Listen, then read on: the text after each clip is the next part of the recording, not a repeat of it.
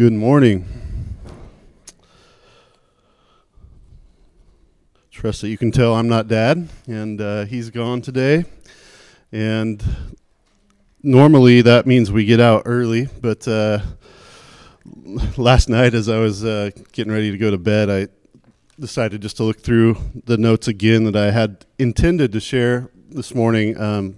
Last month when I covered for Dad while he was away, we looked at a portion of Philippians chapter 4. My intention all along has just been to move further into Philippians chapter 4. But I have this file in one of my computers that's just 23 years worth of messages, a lot that I did here or other churches over the years.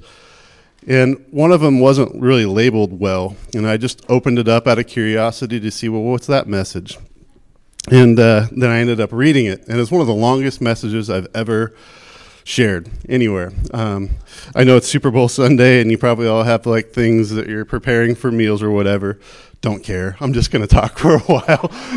This is the early service. I guess in the second service, everybody will get up and leave when they want to leave, but I want to share this with you. I couldn't get it out of my head last night. This is a message I've actually shared a couple times in a couple different settings, perhaps one of those times here. But often throughout my adult life, I've had people ask me, well, what's your favorite verse of the Bible? And it really, the answer to that depends on what day you catch me. Because at different times in life, there have been specific passages that I have just needed to hold on to. And this particular passage, though, I think is probably one of the favorites for all Christians. It comes from Romans chapter 8, and it's verse 1. There is therefore no condemnation for those who are in Christ Jesus. And what an incredible thought, that there is no condemnation for us if we are in Christ. In Genesis chapter 3, if you study that story, when sin enters into the world, there are three primary effects of sin coming. First one is this, that we're guilty before God. You see that show up immediately when Adam and Eve do what God told them not to do. They understand we're guilty. We've done wrong. The second thing that happens is shame before God. So they know they're guilty, and immediately they start trying to cover themselves. Third thing they do is what we all do. They go hide. They try and conceal it. It's just fear-based. They're afraid. And so these three things come with sin. You have the sense of guilt, the awareness of guilt, you have shame, and then you're afraid. Three primary consequences of sin. It's important to see all three of those because throughout Scripture, woven into the Gospels, you see this threefold thread of God's activity, his response to our sin. You see it show up immediately in the story in Genesis chapter 3. What happens? They sin, so they know they're guilty, they cover themselves in their shame, and then they go hide from God. What's God's part in the story? God comes looking for them. He seeks after the guilty. What else does he do? He covers their shame, and he protects those who are fearful. And we see this woven throughout the entire story of the gospel, throughout scriptures. It's really this holistic approach to the gospel. This is important for us to always be mindful of because guilt is a universal experience. All of us understand what it is to do something and then know that it's wrong. I got my driver's license in California, and maybe you've heard of the California roll, but I'm very good at the California roll. Coming up to a stop sign, pretending to stop, but not really stopping, and then rolling on through. I can't tell you how many times as a young driver, I rolled on through and then looked in my mirror and saw lights. My insurance was very expensive until I was about 30. I rolled through a lot of lights, but that sense of guilt that would come over you, like the second you saw the light, like, oh, I'm busted again. I did it again. And it just confirms when those lights come on, I did it again and I was wrong. And, you run out of excuses. Like, there really is no excuse when the officer says, why didn't you stop? I didn't feel like stopping. We know what it is to be guilty. If you're in a marriage, you know what it is to say something to your spouse, and the moment it leaves your lips, you're wishing you could pull it back. And you see the look on their face, and you think, why did I say that? And then you just run and hide for a while in your shame and your fear. There is a sense of right and wrong that's just built into us. In the culture around us, there's this idea that there's not an absolute sense of right and wrong. However, those that would say, well, there's not an absolute sense of right or wrong, they end up getting themselves caught into a trap because they make up all these arbitrary rules for what is right and wrong. Even if they say things aren't absolute, in their own head, they have this working idea of what's right and wrong. And if you don't align with everything they say is right, then they think you're wrong. We know what it is to have this thing written upon us. We can't really escape it. We know when we've done something wrong. And there are all kinds of ways to try and overcome our guilt. There's a thought process. There's an intellectual way to trying to overcome our guilt. Maybe we just try and dismiss it and think, well, I'm just human. Humans are faulty. I don't really need to feel guilty for this because we all do it. Everyone's doing it. Maybe there's an intellectual approach that's a little deeper than that. We can try to redefine what our morals are or what morals in general should be. And so we can make ourselves feel better by just saying, well, I do it, so it's right. And the things I don't do, those are still wrong. Then there are physical ways that we try and deal with guilt, which leads to all kinds of addictions, whether we turn to whatever substance or vice that we might turn to physically to try and just escape it. Maybe there's another extreme that we go to, and it's just having a busy life, just trying to distract ourselves with all the different things that we can be involved in, just as a way of distracting our own mind and our own heart from our guilt. As long as I can just stay busy and I don't have to think about it, then everything's fine. Maybe, just maybe, we trivialize guilt by entertaining ourselves in sports, Super Bowl Sunday, becoming a fan of this or that. So if we can just keep focused on things that are fun all the time, then I don't have to really think about the seriousness of guilt. Perhaps the worst way of trying to overcome guilt is religious ways. This is the most deceptive of all.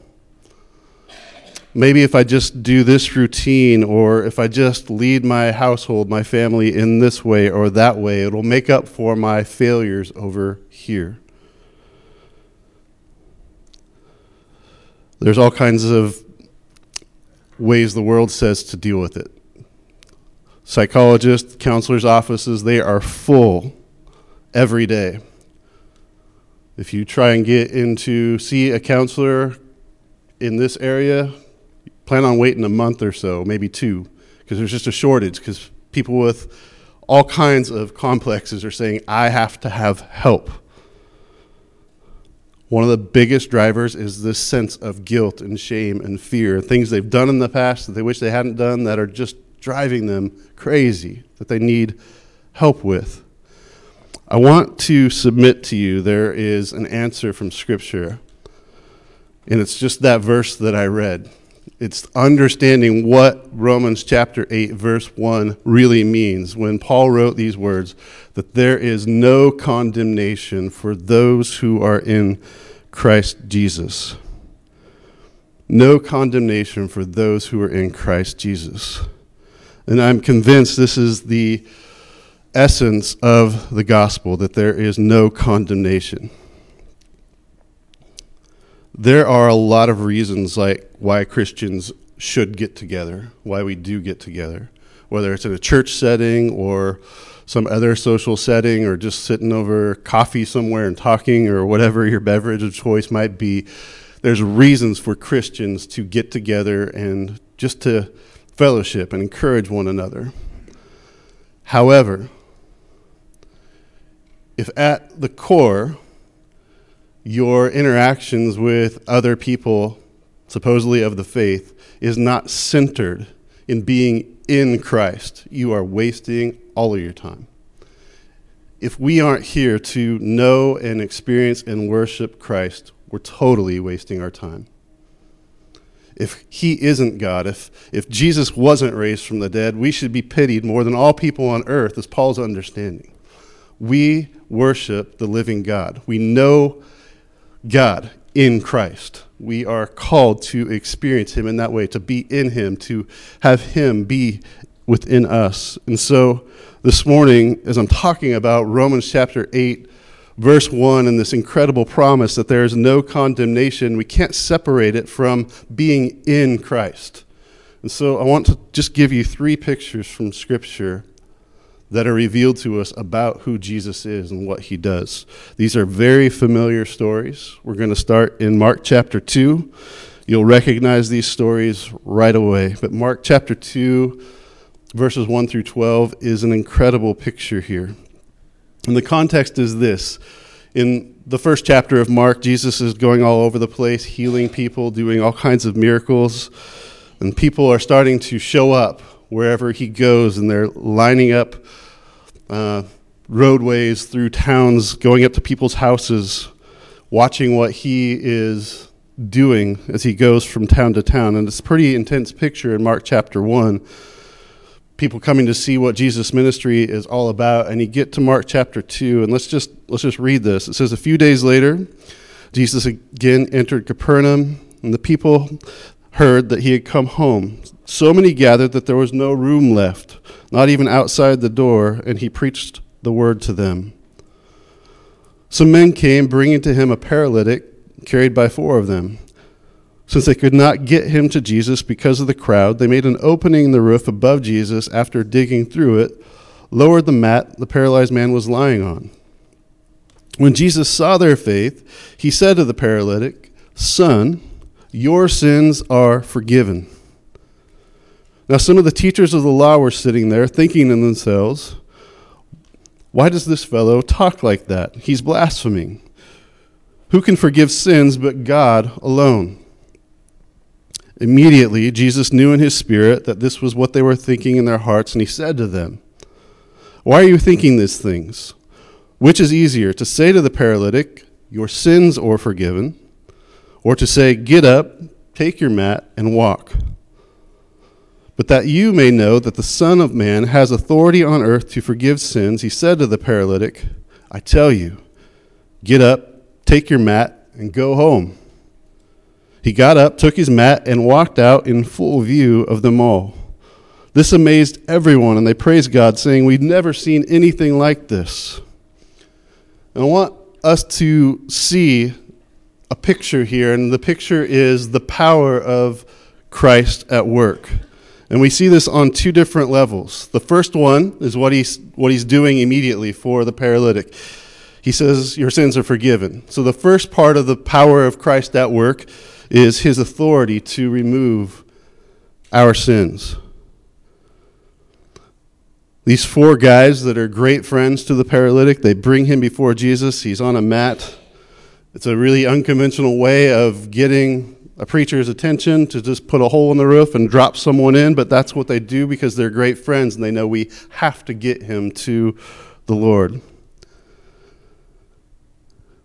We expect Jesus to kind of heal this person because we know the stories of the gospel, and we understand that these people that were coming to him, he was doing miracles for them. These 4 guys that have this incredible faith to dig a hole in a roof and drop their friend on the mat, I think they're believing, hey, Jesus is going to do something if we can just get him there. But everybody else in the crowd had to be in shock and wondering what is about to happen now.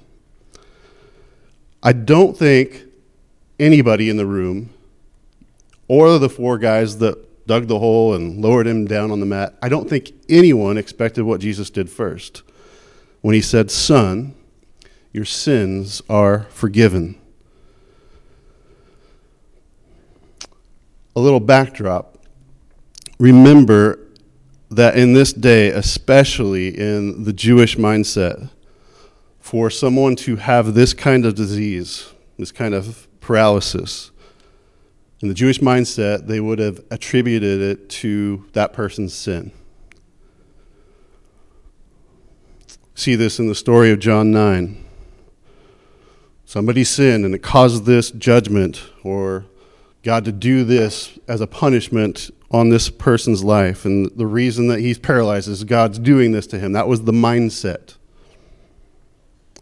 This guy, for however long he had been a paralytic, had been living with this stigma that he was under the judgment of God for his sins. And so Jesus talking to him this way right out of the gate, saying, son, your sins are forgiven. He's saying, I'm going to get right to the root of the most important issue. You are not under judgment for sin. Ultimately, the biblical truth across all Scripture is that sickness and disease and ultimately death are the result of sin coming into the world, if we back up to that Genesis chapter 3 story. But Jesus gets right at the heart of what this guy really needs. He says, son, your sins are forgiven. And this is an incredible claim. For Jesus to be able to forgive sin, to have the authority to forgive sin, basically meant he was equating himself with God. In Mere Christianity, C.S. Lewis, who was a one-time atheist, who turned Christian professor and theologian, he was talking about this particular passage and how big this moment was for him to realize that for Jesus to claim to forgive sins was to acknowledge, I'm the one. Jesus was saying, I'm the one that you've sinned against. I'm the one that you've offended, and I'm the one who forgives you. This is a really silly claim if he is not God. The religious leaders that were there that heard him say this, they are not buying it, and they're asking the question, who's this fellow think he is? I mean, what's this guy got going on? Jesus knows exactly what they're thinking, which is further evidence of who he is. And he looks at them and says, I know what you guys are thinking, but let's just test this. What's easier, for me to say your sins are forgiven or to take up your mat and walk out of here? And then he says, in order that you believe that I have the authority to forgive sins, he looks at the guy and says, get up, take up your mat, and walk out. So he has the authority to forgive sins, but he also has the power to heal our suffering. Both are on display in this story. Your sins are forgiven, and I'm delivering you from your suffering. It's important at all times that we understand he starts with the core problem.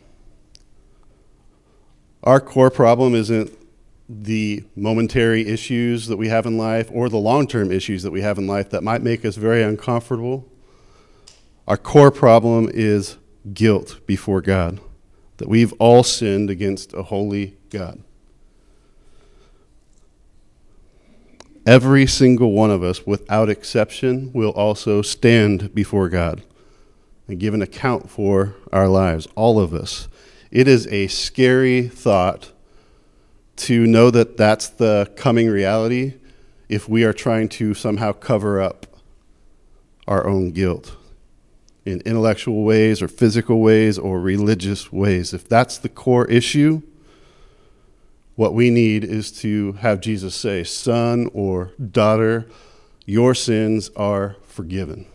And to understand he actually has the authority to say that. This is a picture here of what Paul was talking about. There is no condemnation for those in Christ Jesus, where Jesus says to you or to me, I forgive you. That is always our deepest need, to know that we stand before him forgiven, that in Christ we are forgiven.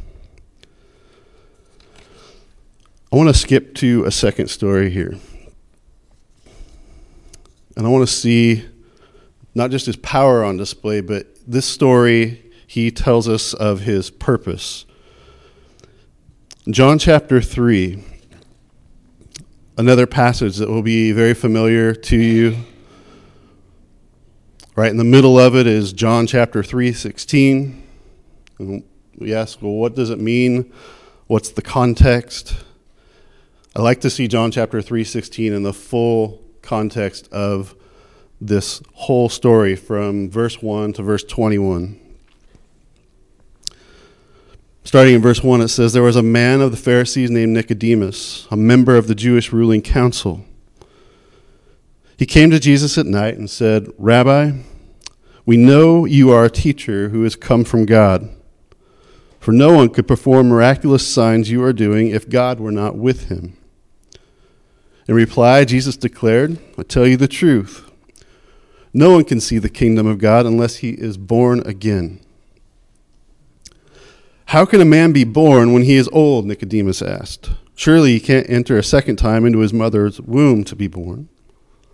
And Jesus answered, 'I tell you the truth. No one can enter the kingdom of God unless he's born of water and the Spirit. Flesh gives birth to flesh, but the Spirit gives birth to spirit. You should not be surprised at my saying, you must be born again. The wind blows wherever it pleases. You hear its sound, but you cannot tell where it comes from or where it's going. So it is with everyone born of the Spirit.' 'How can this be?' Nicodemus asked. 'Well, you are Israel's teacher,' Jesus said, 'and you don't understand these things? I tell you the truth. We speak of what we know and we testify to what we have seen, but still you people do not accept our testimony. I have spoken to you of earthly things and you do not believe. How then will you believe if I speak of heavenly things? No one has ever gone into heaven except the one who came from heaven, the Son of Man. And just as Moses lifted up the snake in the desert, so the Son of Man must be lifted up, that everyone who believes in him may have eternal life. For God so loved the world that he gave his one and only Son, that whoever believes in him shall not perish, but have eternal life. For God did not send his Son into the world to condemn the world, but to save the world through him. Whoever believes in him is not condemned, but whoever does not believe stands condemned already because he has not believed in the name of God's one and only Son. And this is the verdict. Light has come into the world, but men loved darkness instead of light because their deeds were evil. Everyone who does evil hates the light and will not come into the light for fear that its deeds will be exposed. But whoever lives by the truth comes into the light so that it may be seen plainly that what he has done has been done through God." Quick recap of this story. Nicodemus is a smart guy. He's an intelligent man. Kind of like a leader within the Supreme Court. He knows all of the laws, and his job was to guard the law and to protect the law. Born a Jew, part of the covenant people of God. One of the major teachers in the first century. He comes to Jesus and he starts this conversation about the kingdom of God. And Jesus looks at him and says, "You can't even see the kingdom. There's no way you can comprehend the kingdom unless you're born again." Of course, this is perplexing to this guy at his age or any age. If we just put ourselves in his shoes thinking, well, I'm already born.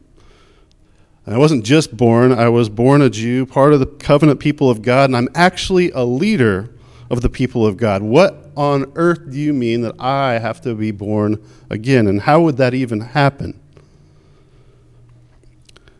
And Jesus begins to talk to Nicodemus about how Nicodemus had given his life to religion, understanding and observing all the rules and regulations of the law. The Pharisees understood all the biblical rules and laws, and they made even more.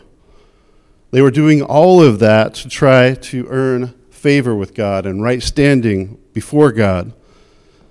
And Jesus says, you've done all that, but unless you're born again, it all means nothing.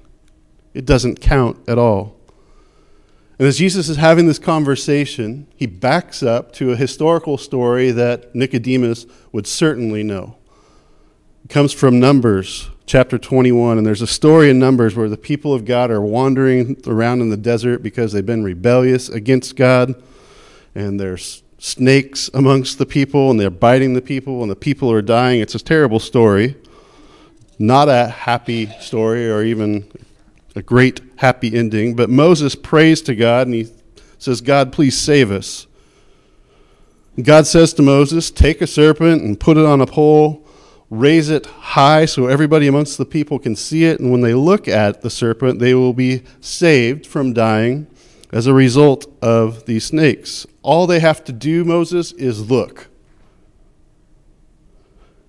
So why does Jesus use this particular story and this example as he's talking to Nicodemus? He's telling Nicodemus there is really nothing you can do. As a teacher of the law, I want you to know, Nicodemus, there's nothing that you can do in your power. It's beyond your power. It's impossible for you. No matter how many rules and laws and regulations you follow, you cannot do it. What you can do is look. You need to look somewhere. And he answers the question. He says, Nicodemus, you need to look to me. God so loved the world that he is giving me, and whoever believes in me will have eternal life. Nicodemus, it's not about what you can do at all. You cannot remove your guilt by following religious rules. This is a huge truth for every person who's heard this story and understands it since. You cannot do it on your own. You cannot remove your guilt without him. He alone can do it. At this point, we're seeing the purpose of Christ in this story with Nicodemus. This is also twofold. His power was twofold. He could forgive sins because he had the authority to forgive them, and he could heal us. He could take away our suffering, but there's a double purpose or a twofold purpose in what this story is revealing as well. He's telling Nicodemus, I've come to stop you from all your efforts of trying to remove your guilt. Intellectually, physically, religiously, all those endeavors, they really need to cease. You cannot do it, Nicodemus. Likewise, we cannot do it. He says, God sent me. He sent me to you. He sent me to the world not to condemn it. Jesus is saying, hey, I didn't come here. I didn't show up to condemn these people or to save these people, separate groups. I've been sent to save all who will look to me. Do you realize what he's telling Nicodemus is the world's already condemned? He's telling Nicodemus that includes you. You're already condemned in your sin. And what you need is somebody to come in, not to confirm your condemnation, but to save you from it. He says to Nicodemus, stop trying and trust in me. Just look at me. Come out of the darkness of sin, hiding in it, trying to cover it up. Come into the light. Let your guilt be exposed, Nicodemus, is what he's saying. And here's the beauty of it. When your guilt's exposed, I will remove it from you.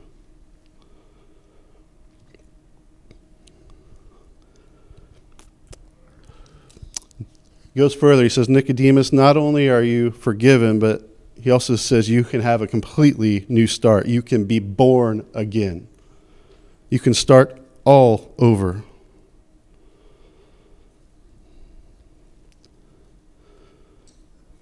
You don't have to constantly make up for things in your past. I've come to give you new life. Be born again by the Spirit of God. Don't be dependent on your regimented observance of all these rules and regulations. Be dependent upon me is what he's saying. I will give you new life. John chapter 8. This is the third story that I want to look at this morning, and incredible story. If you're turning there in one of your Bibles that has study notes, you might notice that this story has something around it some kind of bracket around it and maybe a note at the bottom. It says they aren't sure if this story fit within the original manuscripts for John.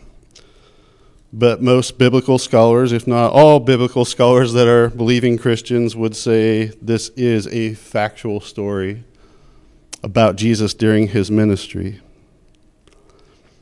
John chapter 8 again gives us a picture of this idea from Romans 8:1 that there is no condemnation for those who are in Christ Jesus. So we'll just read it. Starting in verse 1, Jesus went to the Mount of Olives. At dawn he appeared again in the temple courts where all the people gathered around him, and he sat down to teach them. The teachers of the law and the Pharisees brought in a woman caught in adultery. They made her stand before the group and said to Jesus, "Teacher, this woman was caught in the act of adultery, and the law of Moses commanded us to stone such women. What do you say?" They were using this question as a trap in order to have a basis for accusing him. But Jesus bent down and started to write on the ground with his finger. When they kept on questioning him, he straightened up and said to them, "If any one of you is without sin, let him be the first to throw a stone at her." Again, he stooped down and wrote on the ground. At this, those who heard began to go away one at a time, the older ones first, until only Jesus was left, with the woman standing there. Jesus straightened up and asked her, "Woman, where are they? Has no one condemned you?" "No one, sir," she said. "Then neither do I condemn you," Jesus declared. "Go now and leave your life of sin."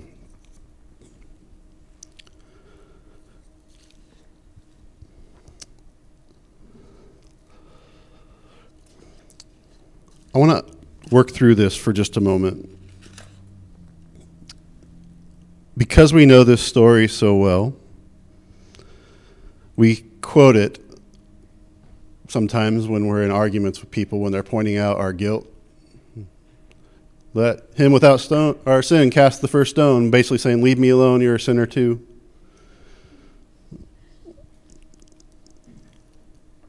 Sometimes we have a surface level relationship with the stories that we know very well, and we need to think about them deeply on a regular basis. Jesus is passionately committed to upholding the justice of God. And when these guys come to Jesus, the teachers of the law, and they're trying to trap him, they're putting him in what they think is a no-win situation. I suspect that they had been looking for this kind of opportunity for a little while. And they bring this lady before Jesus and say, this woman was caught in adultery. And if you back up into the law, Deuteronomy chapter 22, Leviticus chapter 20, the Mosaic law was pretty clear. She should be stoned. And so they're wondering, as they've set this trap, are you going to go against the law of Moses and not stone her? Because if you go against the law of Moses, it's going to be really easy for us to disqualify you as a teacher. At the same time, if you uphold the law of Moses, you're going to be seen as harsh, because everybody here is going to witness you sentencing this woman to death. They will watch her be executed by your command of upholding the law. And so they're thinking, this is a no-win. We're going to squash this guy's movement before it goes any further. They've put the law in front of him. Sometimes when we think about this story, we might be tempted to think, well, Jesus just goes light on the law here. If he had gone light on the law here, the teachers, the Pharisees, they would have had a great time going around saying Jesus does not agree with Mosaic law. He does not agree with God's sense of justice. Sometimes we think, well, Jesus left the law behind. We have grace now. There's no need for law. God's justice really isn't that significant or that important because it's just all grace. That is not biblical. That's not what's happening in this story in any way. Jesus is passionately committed to upholding the law and the justice of God, and he is not light on sin in this passage. In fact, he's heavier on sin than these guys are ready to be. Nowhere in John chapter 8 does Jesus say that this woman should not be stoned. Please know this and hear this and always remind yourself of this if you're thinking of the story. There's no place in John chapter 8 where Jesus says, no, this woman shouldn't be stoned. That's not what comes out of his mouth. It's almost like Jesus takes that as a given, that she should be. It's almost as if he's saying, okay, you guys are right. The law says there is a very serious penalty for adultery, and sin leads to death, even stoning, as it says in Deuteronomy and Leviticus. And he says basically, okay, let's take the law to its next step. Let's take the law to its end. But if you back up and you study those laws that these guys all knew, you go to like Deuteronomy chapter 17, where it talks about an accusation like the one that they're making, there would have had to be witnesses. It wouldn't be just one person, but there would have had to be witnesses. And the law says that those witnesses that bring the person forth and make the accusations, they have to be innocent of that same crime. If they are not innocent of that same crime, they're not allowed to carry out the penalty. So Jesus is not minimizing the law in any ways. He says, let's do this. Let's take the law to its fullest extent. He says, go ahead and throw stones at her. But he just reminds them of the law. The one that can throw the stones is the one that's innocent of that crime. Those who have kept the law, be my guest, throw rocks. All of a sudden, these guys start backing away.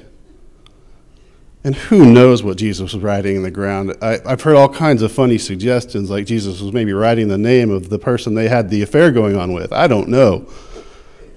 But it was clear these guys were thinking this through. He's saying we can go ahead and carry out the law, but he's also reminding us the law says we have to be innocent to do that. We're disqualified, and they're scared. It's clear they understood he knows our sin. He knows our guilt. All of them are disqualified. From the oldest to the youngest, they recognize we can't do this. And the picture is so intense. And he says, let him who is without sin throw the first stone. Later in the same chapter, in John chapter 8, verse 46, John drives home the point that Jesus is without sin. He is without sin. All of a sudden, as these accusers leave, from the oldest to the youngest, and they're all gone, this woman finds herself face to face with the one who has authority to condemn her, if he so chooses, but also the only one who fulfills or fits the requirement of the Mosaic law to be able to carry out the penalty for her sin. He's the only one there that's sinless, the only one that can say, I have the right to go ahead with this and stone you for your sin. Jesus and Jesus alone was able to do that because he met all the requirements.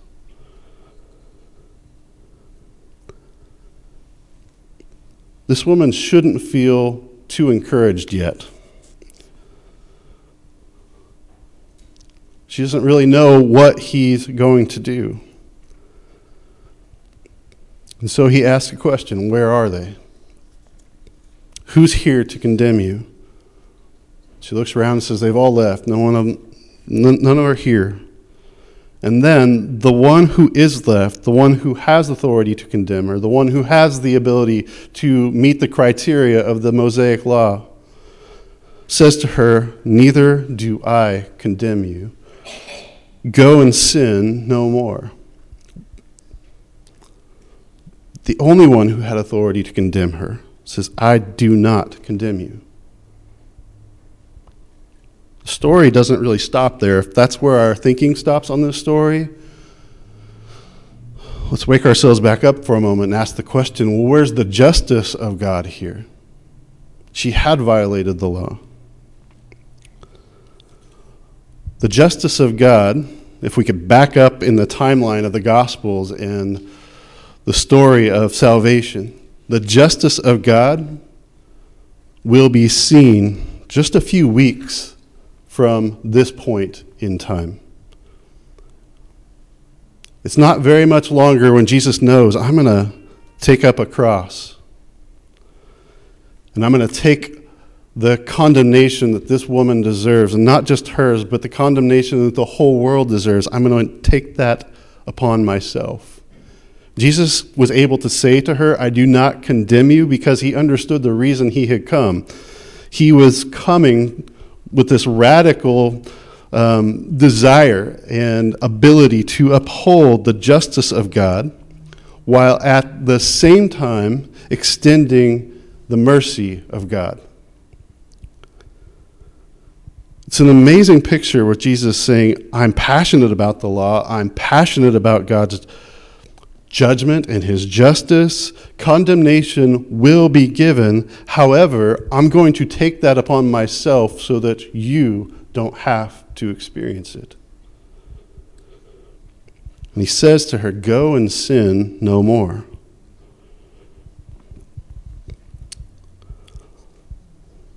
This is exactly what we need to understand when we read Romans 8, verse 1. There is no condemnation for those who are in Christ Jesus.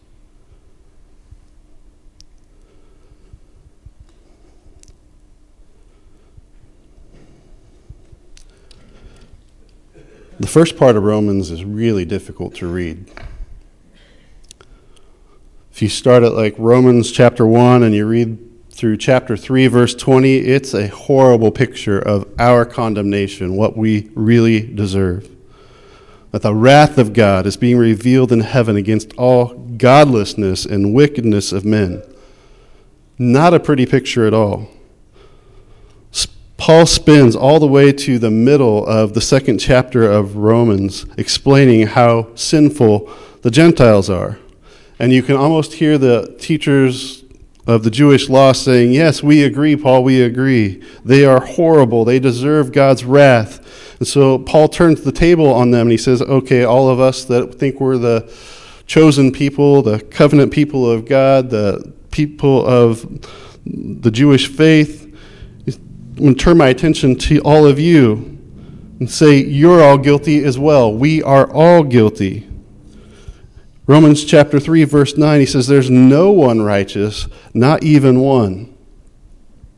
No one who understands, no one who seeks God. All have turned away. They together have become worthless. There's no one who does good, not even one. Our throats are open graves. Our tongues practice deceit. The poison of vipers is on our lips, and our mouths are full of cursing and bitterness.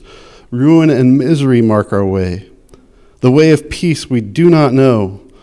There's no fear of God before our eye. Whatever the law says, it says to all those who are under the law, so that every one of our mouths will be silenced and the whole world accountable to God. Therefore, no one will be declared righteous in his sight by observing the law. Rather, through the law, we become conscious of sin. In other words, all of us that think we understand all the rules, all those rules do is tell us we've failed and we're guilty. It gets to verse 20, and whether he's writing and puts his pen down and paused for a second, I can imagine this was an emotional, overwhelming moment for Paul, understanding the full weight of the guilt of all of us before God. Luckily, he kept on writing under the inspiration of the Spirit.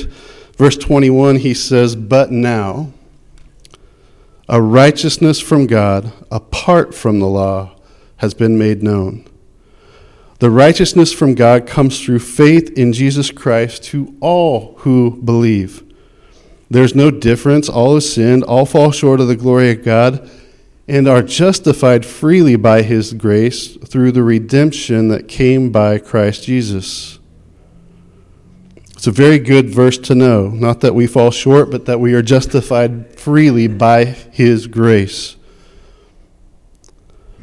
But then pay attention to what he does here. It says, God presented him as a sacrifice of atonement through faith in his blood. He did this to demonstrate his justice, because in his forbearance he had left the sins committed beforehand unpunished.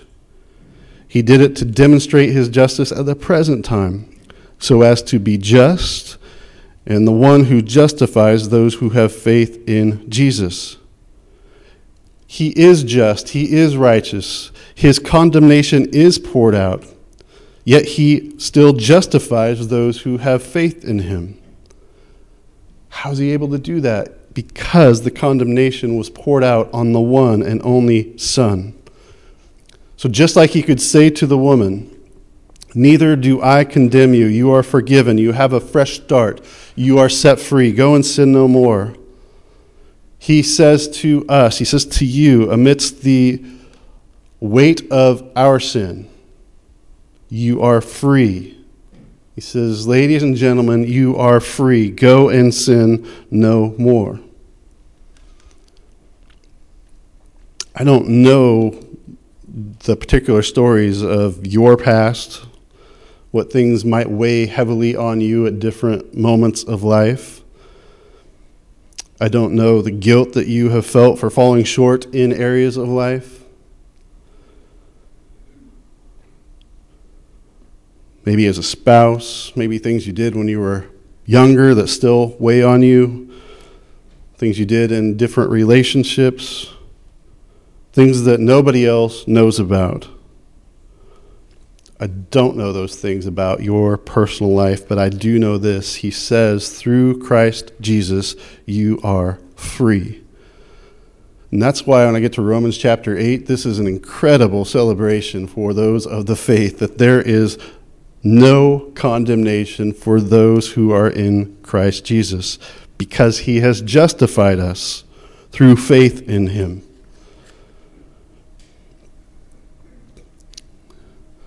There's a continuing struggle, right? We don't reach perfection here. There are great opportunities day to day for us to fail and to feel guilt and shame and fear and get caught right back in that cycle. The Apostle Paul is one of the most brilliant men who ever lived, and clearly he loved Jesus. But in Romans 7, he is all over the map, right? He says, I don't understand what to do. What I want to do, I don't do it. What I hate to do, I find myself doing that. He's saying it just gives me a headache thinking about it. Ever feel that way? I know the right thing to do, but it's just so hard and I didn't do it. I know what's wrong and I shouldn't do that, but I did it. Paul recognizes this about human nature. He says, what a wretched man am I? Who's going to rescue me from this body of death? And then he has the answer. Even when it feels like his head's spinning a little bit, the answer is this: thanks to God through Jesus Christ our Lord. That's who saves me, this wretched man that I am, and rescues me from this body of death. The one who says, neither do I condemn you. Neither do I condemn you. There's no condemnation for those who are in Christ Jesus. This is the most important question that will ever need to be answered in your life. Not, did you go to church? Did you know the do's and don't list of the church that you hung out at? Did you know the rules and the laws and all the things you were supposed to observe? That's not the most important question. At the essence, it's, are you in Christ? Do you know Jesus? Do you have a relationship with the living God? If so, this is for you. There is no condemnation for those who are in Christ Jesus. The one who has the authority and the power to condemn you says, I have forgiven you. And I'm just in forgiving you because I took your condemnation upon myself. Go and sin no more. incredible that he loves us that way and has done that for us. We should live as though we are truly free. All right, I have no idea what time it is. We're just going to stop here. Heavenly Father, thank you for loving us. Thank you for your grace and your mercy. You are just. You are holy. You are righteous. And we recognize that you would be right if you had condemned us. But in your mercy and in your grace, you've given your Son for us, who bore our condemnation and the wrath for our sin, so that you could say to us, neither do I condemn you. There is no condemnation. Go live free. May we be filled with joy and with peace because of that. May our souls experience the rest that you want for us as we experience that, knowing that it sets us free from those endless cycles of trying to deal with guilt in our own ways. Set us free from shame or from fear or need to hide from you.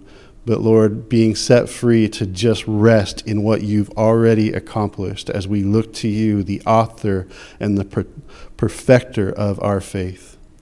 I pray that these truths, this picture of who you are, sets us free this morning and all the days to come, so that we can live in a way that honors and glorifies you.